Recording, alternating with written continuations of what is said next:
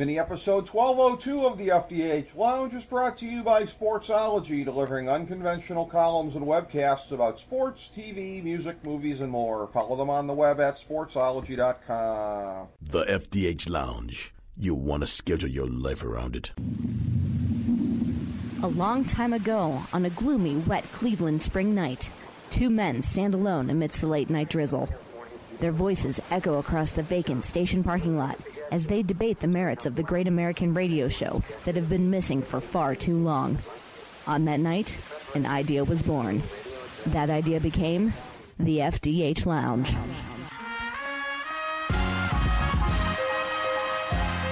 Welcome to the FDH Lounge. Hello and welcome to FDH Lounge mini episode 1202. I'm FDH managing partner Rick Morris here with our preview of Better Call Saul episode 5.4.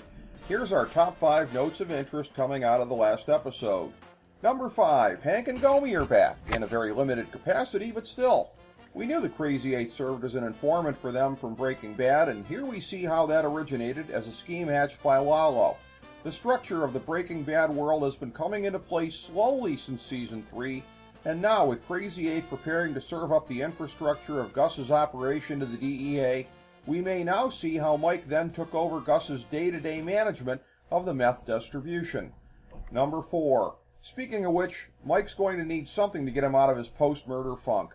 We'd seen Mike in a bad place before, with the flashbacks to the murder of his son, but his rage was controlled and focused at the time. Now we're seeing the aftermath of Mike having broken his moral code, one which considered civilians to be off limits. How he gets from this place to the Mike the Cleaner that we first encountered late in Season 2 of Breaking Bad will be fascinating. Number 3. As Kim is pulling away from Jimmy turned Saul, she's simultaneously getting disillusioned with her own lot in life. We've assumed all along that her sense of right and wrong is going to lead to a final break with Jimmy, but maybe we assumed too much. After all, the demands of her bank lawyering, which have now led to pushing around a small-time landowner reminiscent of her own family, are keeping her from the soul-nourishing public defender work that allows her to maintain her faith in the system. She is almost certainly not a part of Saul's life in Breaking Bad, but the circumstances by which she departs are seeming to get a bit more murky. Number 2. Nacho is more screwed than ever, and that's saying something. His dad is going to stand his ground no matter what, which will probably get him dead. Gus has the figurative gun to his dad's head, but Lalo will be likely to sniff out any attempt to give the Chicken Man the information that he demands. Nacho is going to have to piece together something very audacious. He figured out how to neutralize Hector, and it's going to take another incredible scheme to extricate himself.